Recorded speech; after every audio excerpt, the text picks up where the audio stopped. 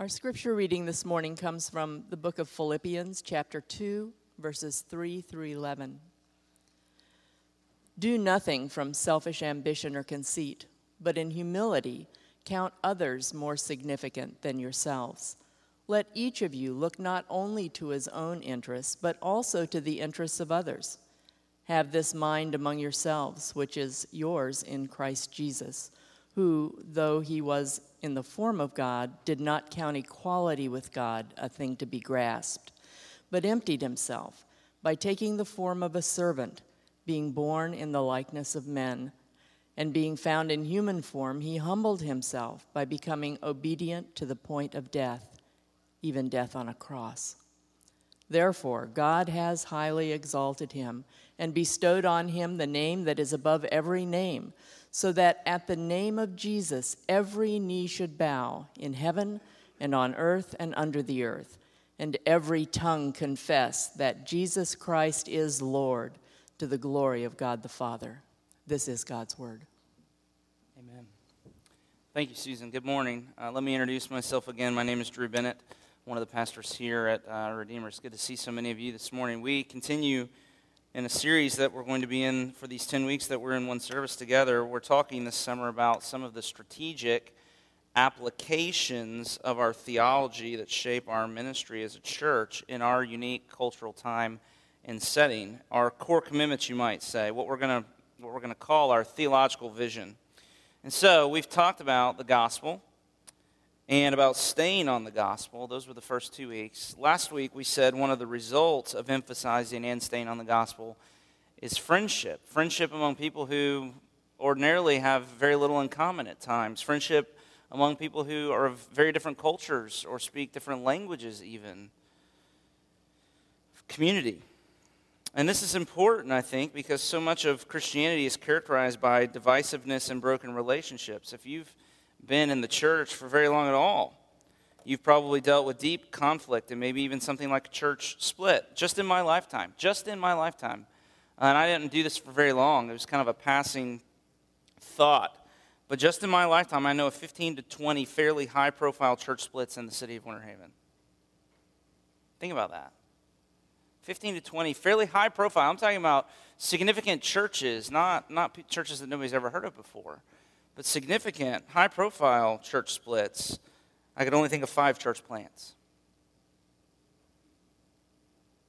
And so this is an indication there's something defective in the Christianity in our city, and the gospel's the solution. The gospel's the solution, and so in pursuing friendship and making it a priority with one another, with other churches, in collaborative efforts for ministry in our city and so forth, we are seeking to undo part of what has hindered our gospel witness in our city and in our county. So friendships is important. But another result of emphasizing and staying on the gospel that I think we would begin to see happening among us is what we're going to talk about this morning. And that is that we would become a people in a church that's characterized by humility. Humility, gospel humility. That's our topic. And again, there are a few dozen gospel outcomes that we could choose to emphasize. So why humility? Why is this one of the main things that we would say we want to be known for, that we want to pursue, and so forth? And it's a long answer that I don't have time for in its entirety this morning. But part of the answer is because, in the one sense, humility is so rare. It pains me to say that the Christianity in our culture seems to produce people who are mean-spirited and look down and talk down to everybody else who doesn't agree with them. Now, you may not think that's true, but ask some of your unbelieving non-Christian friends and neighbors. They'll tell you that our Christianity tends to produce people like this. Now, why is that? And I want to say to you this morning, I think it's a sign that what passes for Christianity in many cases is not real Christianity. It's religion, not the gospel. And the fruit of religion is pride, self-righteousness, and contempt for others. Because religion is performance-based, right? We've talked about this. And so for religious people, salvation means doing it better than everybody else. And if you think you're saved by doing it better or by being better than others, then you'll constantly be having to point out how everyone else is wrong and you are right. Doesn't that make sense? That's what would be the fruit of that. See, irreligion, unfortunately, has the same problem. Self-effacement and self-denial are frowned upon in our culture. The unforgivable sin today is to tell somebody that they should say no to themselves. Expressive individualism is the new religion, and this is being fed by social media. I mean, salvation is found through innate, intimate knowledge and contact with oneself, and then figuring out how to expose the beauty, power, and even, in some cases, the divinity within. This is salvation in our day and time. We have become a whole society of narcissists who are so in love with our own reflections that we can't help but keep broadcasting them to the world. So humility is rare. It's rare. It's rare in both religious circles and irreligious circles. And the solution to religious self-righteousness and hate and violence is not irreligion. The political pundits have it wrong there, because irreligious people end up just as self-righteous and oppressive as the religious people they hate so much. Humility is so rare, so rare. But when you come across it, in those brief, rare moments, when you actually see it, isn't it really beautiful? I mean, humility is compelling. It's so compelling. I mean, we have lost the culture wars, which we probably should never have been fighting in the first place. But that's another sermon for another time. We've lost the cultural wars not because we weren't bold enough, but because we weren't humble enough. Because we didn't listen. Because we weren't kind enough. We weren't willing to patiently endure in arguing and trying to persuade other people. And listen, it doesn't matter what the content of your argument is, whether you're a parent or whether you're on social media, whatever the case might be. It doesn't matter what the content of your argument is if your character is not compelling. And so more than we want to be cool or liked or successful or any of those kinds of things, I want to tell you we want to be a church known for its humility, because we believe that humility honors God, and we believe it's what our city truly needs. And this is why we pray for other churches in our city. It's why we cooperate with other churches in our city, because we want to be a church that celebrates every time something happens in Winter Haven that's great, even if we had nothing to do with it. Right? I mean, we want to see God do good things in our city without having to be a part of every single thing he does. It's not about Redeemer. It's all about the glory of God and the spiritual and physical needs of the people in the place that we love. And so if you pray for me, pray that I would lead with humility, that I'd be a person of humility, because pride is the first sin. It's the sin that leads to all the other sins, but humility heals what's broken.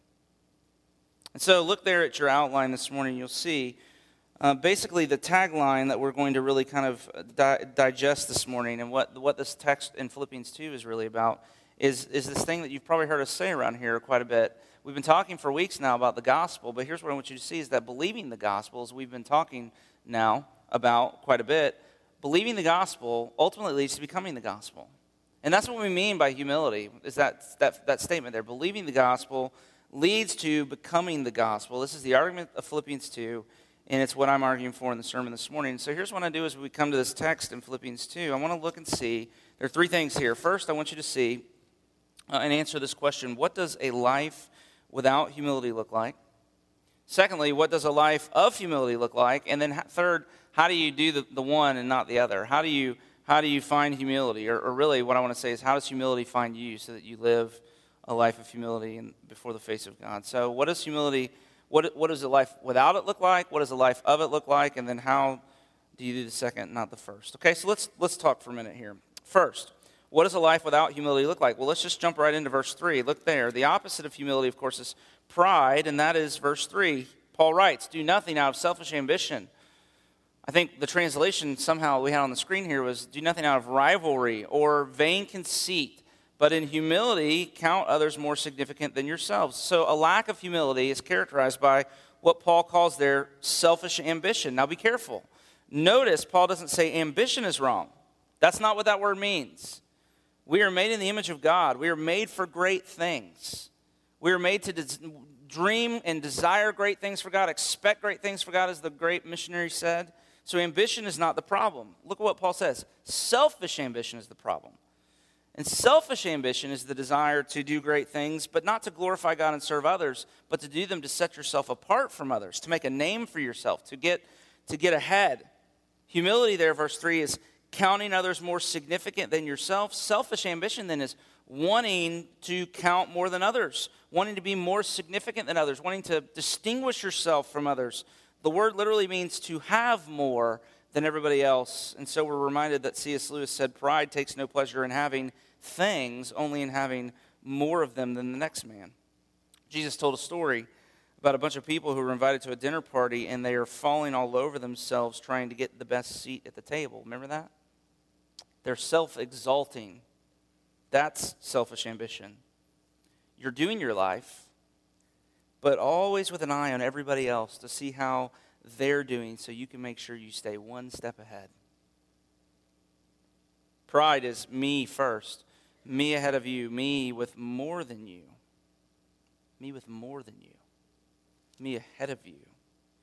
Dave Harvey, who is an author and pastor in the Sovereign Grace Ministries movement, has written a great book. I would commend it to you. It's called Rescuing Ambition. And listen to how he describes selfish ambition. Again, his name's Dave Harvey. He says, I struggle with the wrong kinds of ambition. I call them Dave-bitions. So often I'm Dave-bicious. I assume that my family would work much better if they all majored in Dave-ology. Friendships work best if they have a Dave-tistic bent. I believe many of life's misunderstandings could be cleared up with just a few Dave-ological insights. Overall, the world would be a better place if we could just celebrate an annual Dave-toberfest. He says, I guess you could call me a Dave-aholic.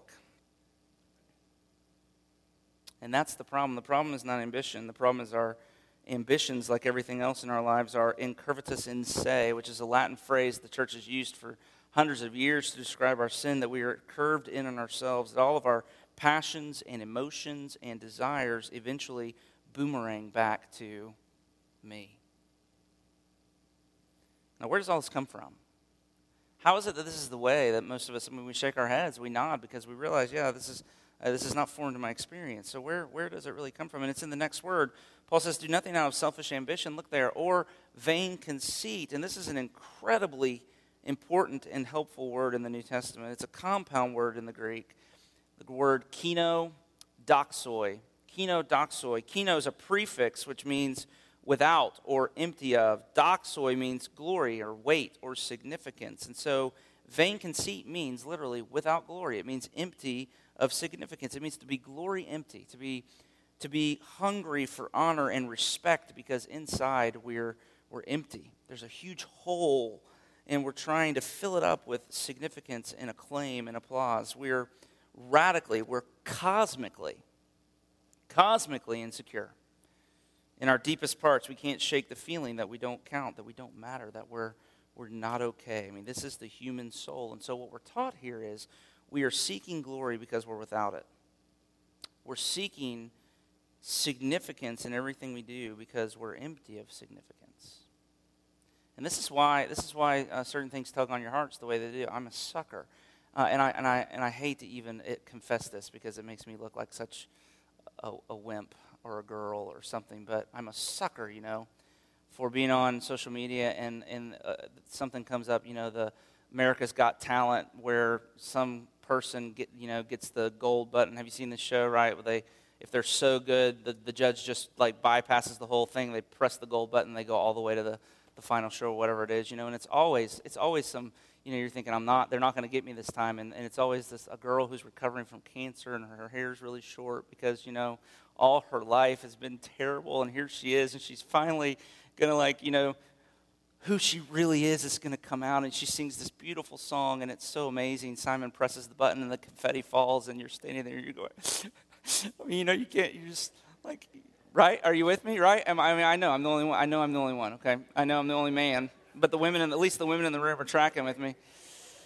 And every time I think, no, it's not going to happen. And then something inside of you just bursts, you just erupt, and you think, what is this?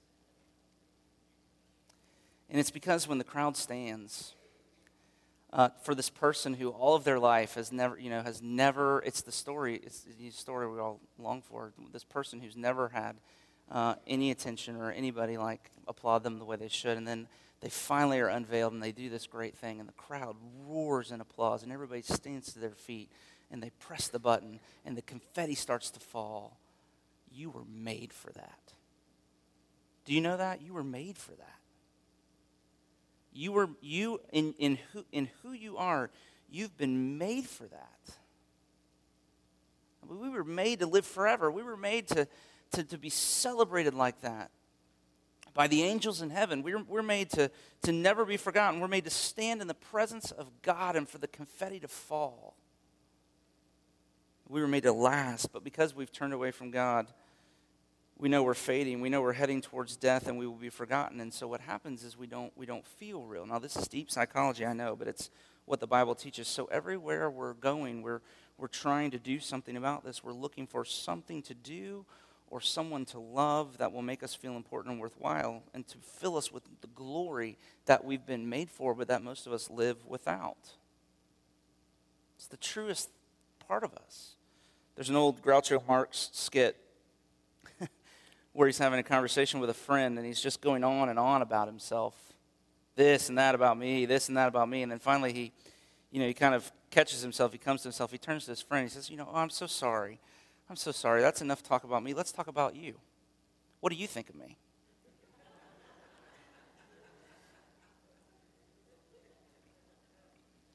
That's vain conceit. And it's vain because it's a useless pursuit. We're empty of the glory and the love we were made for, and so everywhere we go, and everything we do, and every relationship, and just about every conversation, we're selfishly motivated. We use people to get glory because we need to feel better about ourselves. And every now and then, what happens is you actually succeed. You get a promotion, or you get a compliment, and it feels like the confetti starts to fall around you, but the problem is it's never enough. The very best affirmations that we get in this world are like taking a shovel of dirt and throwing it into the Grand Canyon.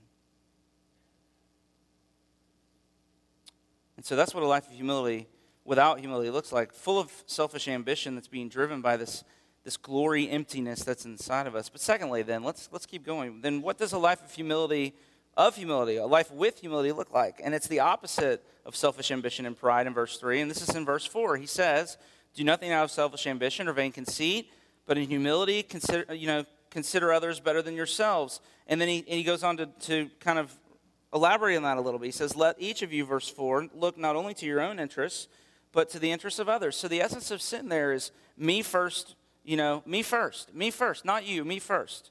Not you, me. Humility then is you first. Humility is not me, you. Making sure others have what they need before you worry about yourself. Looking around and seeing what other people need, not just being motivated by your own desires. When your plan for the day gives way to someone else's need, that's humility. And it feels like so many things in our life come down to this, doesn't it?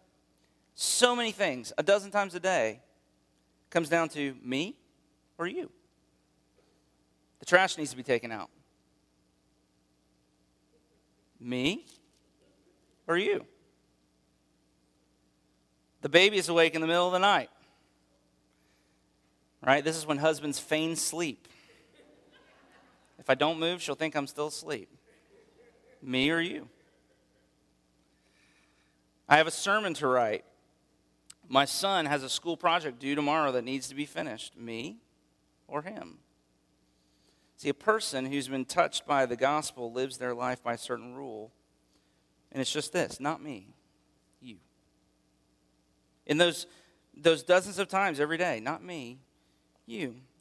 So where does this kind of life come from then? And it comes from an absence of self. See, the problem with the first part is that we're so full of self. We're so needy on the inside. We're constantly being motivated to do things to draw attention to ourselves. This kind of life comes from the absence of self, an absence of self-will or self-importance, self-pity. No self. Now that's humility, and we have to be careful here, okay? We can make a mistake here, and that is to think that by humility we mean a certain type of temperament. That the humble person is a person who's always deferring to everybody else, the person who can't ever say no. That's not necessarily a sign of spiritual strength. That can be a sign of spiritual weakness. What we might call the mousy person, quiet, shy, the kind of person who's always telling you that she's a nobody. That's not humility. Humility is not minimizing yourself. Humility is not going into hiding when you come into a room. That can actually be a form of pride. Humility, C.S. Lewis said, is not thinking less of yourself. It's thinking of yourself less. Humility is the absence of self-consciousness and self-pity. It's self-forgetfulness. You could say it this way. Humility is what you're looking at. So Peter Kreeft wrote, Pride has ingrown eyeballs, but humility stares outward at others in self-forgetful ecstasy. Humility is not noticing yourself because you're no longer glory hungry. Something's happened to you. You've been filled up on the inside. So you're not always worried about how you're looking. You're not, humility is not being down on yourself or being up on yourself. It's not thinking about yourself at all. It's not talking about yourself. It's thinking and talking about yourself less. In Screwtape Letters, C.S. Lewis's great book, Screwtape, who's a senior demon, gives this advice to Wormwood, his understudy, about how to tempt one of his patients. Here's what he says. He writes, "I see that your patient has become humble." Well, listen to this. This is his advice. He says, "Have you drawn attention to that fact? Catch him in a moment when he's really poor in spirit and smuggle into his mind the gratifying reflection, 'I'm being humble.' And almost immediately, pride in his own humility will appear. Abjection and self-hatred can do us such good if they keep the man concerned with himself. And self-contempt can be the starting point for contempt of others, and thus for gloom, cynicism, and cruelty." Now, what do we learn from this? It's really brilliant, isn't it? We learn that being arrogant and thinking too highly of yourself is pride, but so is feeling condemned and thinking too low of yourself. They're the same thing because you're thinking about yourself. And so self-hatred and self-pity is actually a great strategy of evil for making people gloomy and cynical and cruel because it keeps you from your woundedness or whatever the case might be. It keeps you focused on you. But a person who's working properly, just like a body part, isn't thinking about itself. So none of you woke up this morning and said, "Man, my elbows feel great. My elbow's like rocking it today." Right? Because when your body part is working the way it's supposed to, you don't think about it. When you become conscious of something wrong with your body is when something's broken, when something's hurt, when something's not functioning the way that it should. If you were healthy, you wouldn't even be thinking about how you're doing. You wouldn't be always looking at yourself. You'd be looking up and around and not looking in so much. It's spiritually unhealthy.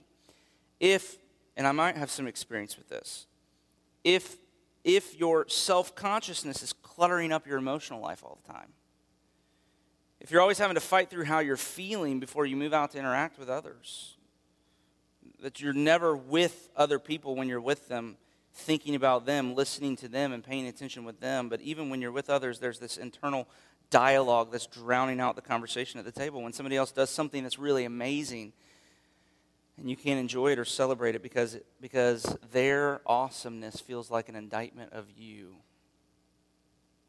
Anybody else with me? We need to be rescued from this. So how does that happen? And so let's go to the last part. We're going to spend the rest of our time here. What I want you to see then is, how do you live like verse 4 and not like verse 3? Isn't that what Paul's wanting to get us to here? It's what he's after. But do you see, look at your outline. Do you see how I've asked the question in the outline, how does humility find you? I've worded the question that way intentionally because you can't just decide. See, at this point in our time together, we can't just decide, you know what? I'm going to be more humble. It doesn't work that way. Humility is a shy virtue. If you start talking about her, she leaves. And so to even ask, am I humble, is to not be so. Because what? You're already thinking about yourself again. You're diagnosing yourself. You're questioning yourself. So here's the irony. This is what is so great. And this is why I've been in such constant prayer this morning, is every minute I spend talking about humility this morning, you and I are actually becoming less humble. Because it's hard to listen to a sermon like this and not be thinking about yourself, but humility is being self-forgetful. So what do? We have to have our eyes turned out away from us to Jesus. And when that happens, you'll be humbled, and then you can humble yourself. So you can't just say, I'm going to be more humble. It doesn't work that way. You have to be humbled by the humility of Jesus for your sake. You have to be humbled by the humility of Jesus for your sake, and then humble yourself into his humility for his sake. That's the way this works. So let me just pastorally say, stop thinking about yourself. Can we just stop thinking about ourselves for a minute? Let's stop thinking about ourselves for just a minute. Stop looking at yourself, and let's look at Jesus. Because that's exactly where Paul takes us, doesn't it? This is, here beginning in verse 5, this is the master story of the gospel. Scholars say it's an ancient hymn, maybe a catechism that Paul's quoting. And so what do we learn? Look what Paul does here. Let's look together. He says, have the mind of Christ, who, verse 6, let me find my place, who, though he was in the form of God. And so the first thing we see here is that Jesus is, according to Paul, very God of very God. In other words, all that God is, Jesus is. All that God is owed, Jesus is owed. All authority and power and glory are his. He is rich beyond measure. He is the darling of heaven. And then look what Paul says. Though he was in the form of God, he did not consider this glory that was his something to be grasped, but emptied himself by becoming human. Now this is interesting. You see that word emptied there. Do you know what word that word emptied is? It's the word kenosis. Just like in verse 3. In verse 3, Paul says, we're empty. And so all of our life we're trying to be filled by the praise and approval of others. Jesus was full of love, full of glory, and he willingly and joyfully emptied himself. But emptied himself of what? This is the question. Not his divinity. I mean, in the incarnation, Jesus didn't stop being God. He started being a servant. He didn't shed his divine nature. He assumed a human nature. So Jesus didn't empty himself of his divinity. So what does it mean that he emptied himself? This is what scholars and theologians have wrangled with for centuries. B.B. Warfield, the old Princeton theologian, has helped me the most here. He says, what this must mean is that Jesus emptied himself of self. That's the only thing it can mean.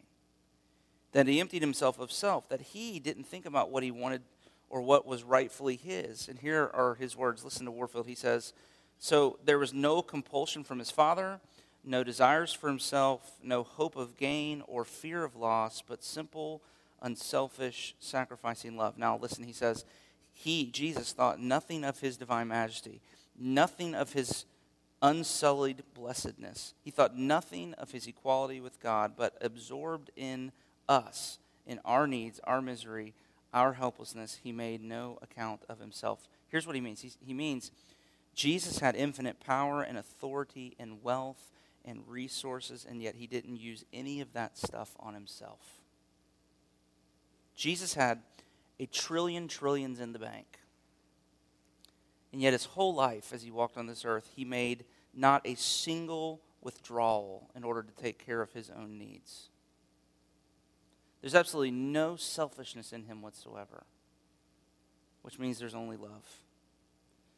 Though he was in the form of God, he did not consider equality with God something to be grasped, but emptied himself, becoming human and humbling himself.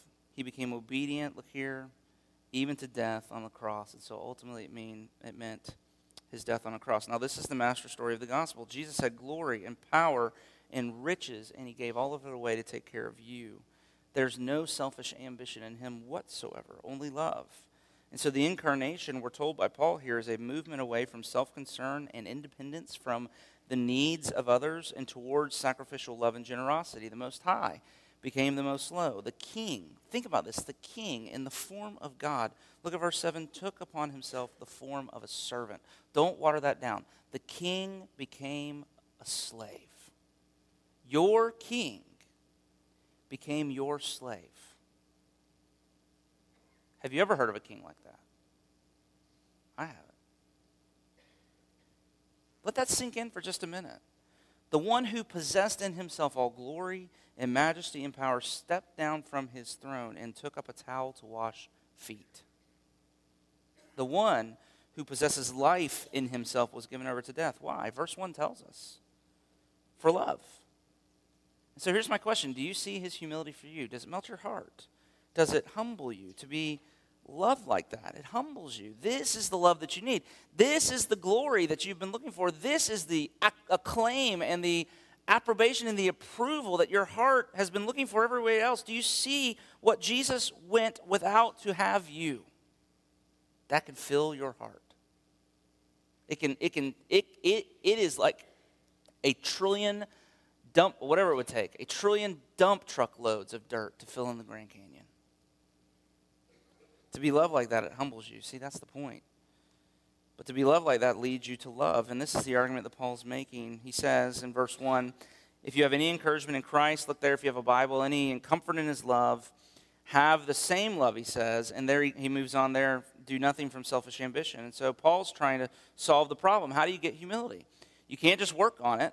You can't find it. It has to find you. You can't say, I'm gonna work on being humble this week. That doesn't work. You have to be humbled by his humility. And then in response, you humble yourself into his humility. I mean, look at it. The text doesn't say that Jesus was humble and so he did this or that. It says he humbled himself. And I would say the Bible, I have to be careful about this. I asked Ashley about this last night. I don't know if I'm going to say it, but the force of the Bible isn't really be humble. The force of the Bible, it says humble yourself. There's a difference. What does it mean? It means you look out away from yourself and you move out away from yourself.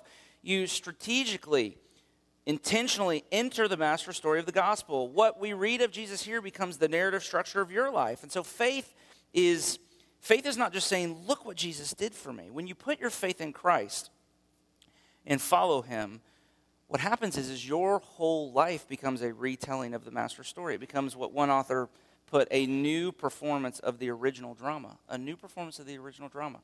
I'm unfortunately getting to the age now where Hollywood is starting to remake the movies and the stories of my childhood. It's depressing. So the movies, yeah, I'm old, thanks. That was Carter, I'm sure, if I had to guess, yeah.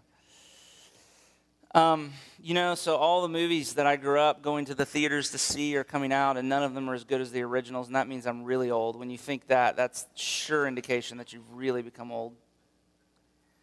And this is what happens, isn't it? Every so often, why do they do this? Because they're not improving on what they made. What they're doing is they're trying to make it accessible to the next generation. They're trying to reach people that can't be reached by the original story because it's just too old. It's not cool. The technology's too dated, whatever the case might be. And so it's an axiom of Hollywood. The best stories just keep getting updated and retold over and over again. And that's really what Paul is saying here, that our lives are meant to be the updated, retold story for the world and the people that God has sent us to of the love of Jesus for them 2,000 years ago on the cross. Does it make sense? J. Oswald Chambers told the story of a missionary in India who trampled barefoot across the countryside to share the gospel in whatever village he came upon. And at the end of one particularly long and tiring day, he came upon a remote village and began to preach the gospel. But as soon as he began to preach, the villagers jumped him. They beat him up and dragged him out of the village, and the man was so tired that he lay down underneath a tree and fell asleep, wondering when they would come to finish him off. Hours later, the missionary awoke.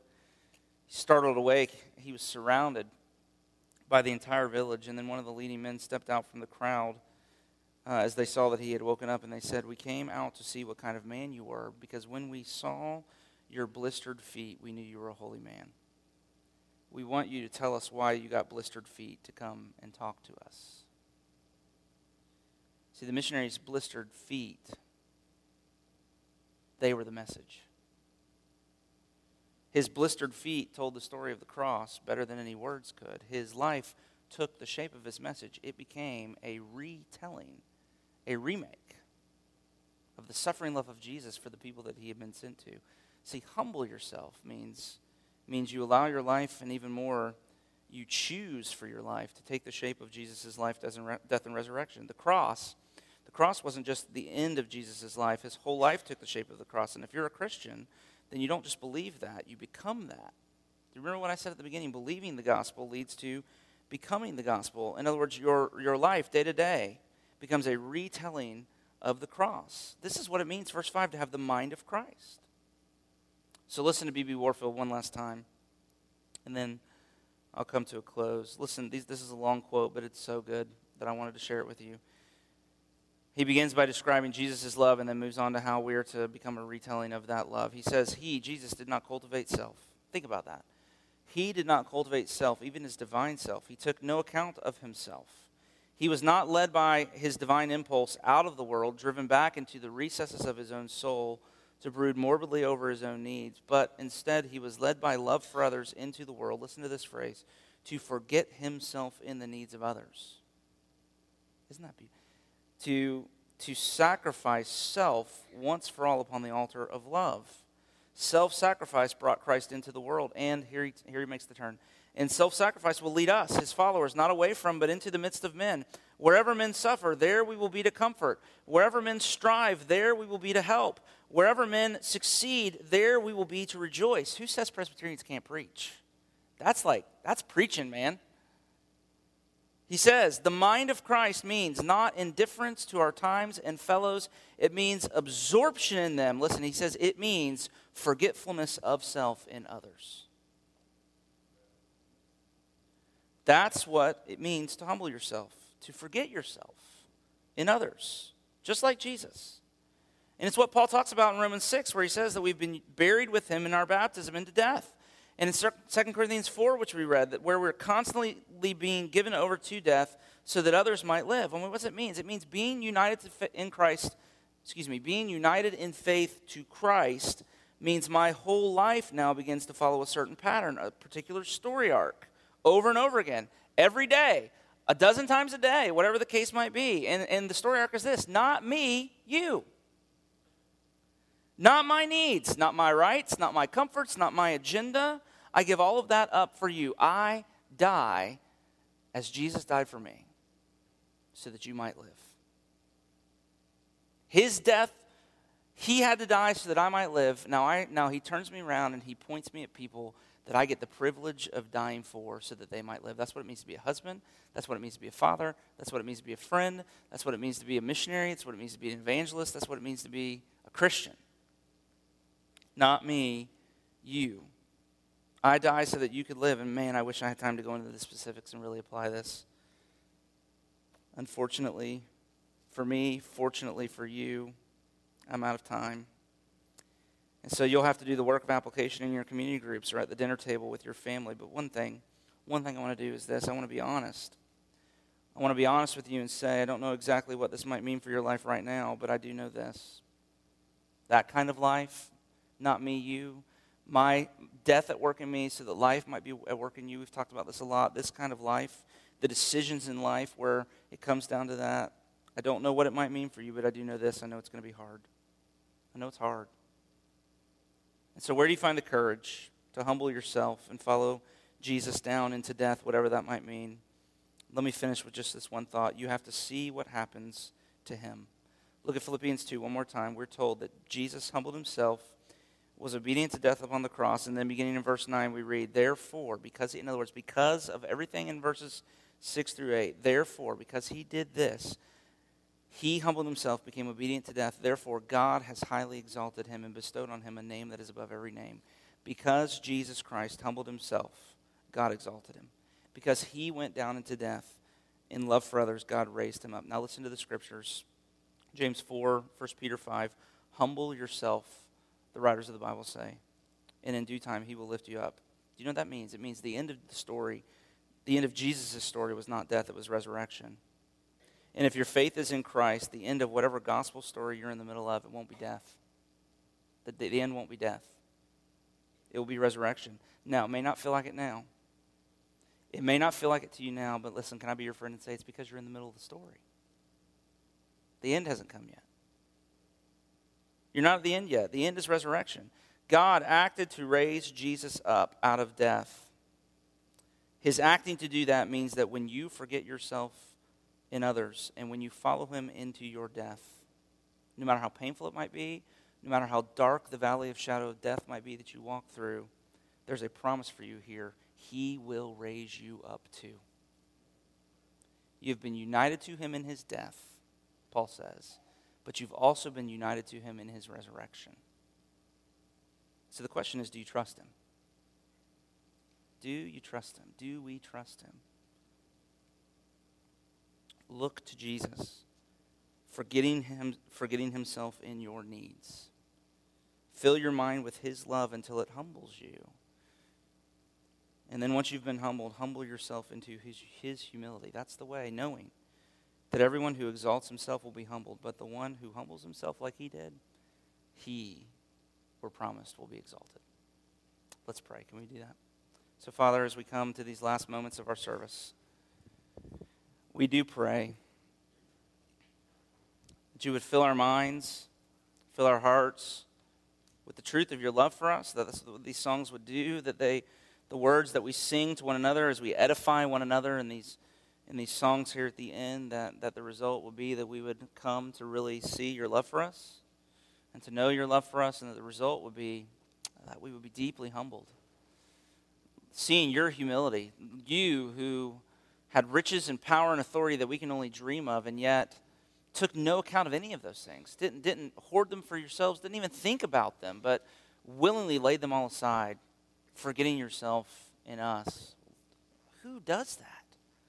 What king, what God in all of the earth acts that way towards ungrateful, rebellious people like us? And yet, it is how you have moved towards us. Oh, we can barely stand it, Father. We can barely conceive of that, and so we need your help for our minds to wrap themselves around that and grasp that truth. And when it comes,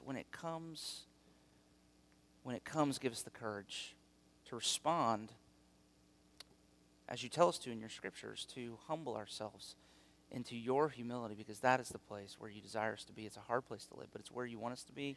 It's where we learn more about you. It's where we experience the joy and the life that you've promised to give us. And it's where we bear fruit that is to your everlasting glory, and that's our desire. And so help us now. The question before, do we trust you? Lord, we believe, but in these moments, help our unbelief as we sing to you. Help us to sing ourselves to faith, to sing one another to faith, so that we might have the courage to follow you where you lead, and we pray in Jesus' name. Amen. Amen. So receive the promise of this benediction. These words are the words that you're running around looking for somebody to speak to you, but only when they come from the one who's made you do they really come home to your heart and matter in the way that you need for them to. Here are the good words that God speaks over you.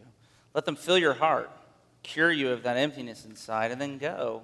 Don't wait for him to humble you. Or don't wait until you're humble. Go and humble yourself. Let him teach you humility and faith, and put you in a place where he desires to use you. But the strength comes in knowing that the one who sends you goes with you. That's what these words mean. May the Lord bless you and keep you. May the Lord make his face shine upon you and be gracious to you. May the Lord turn his face towards you and give you his peace, both now and forevermore. Amen. Go in his peace.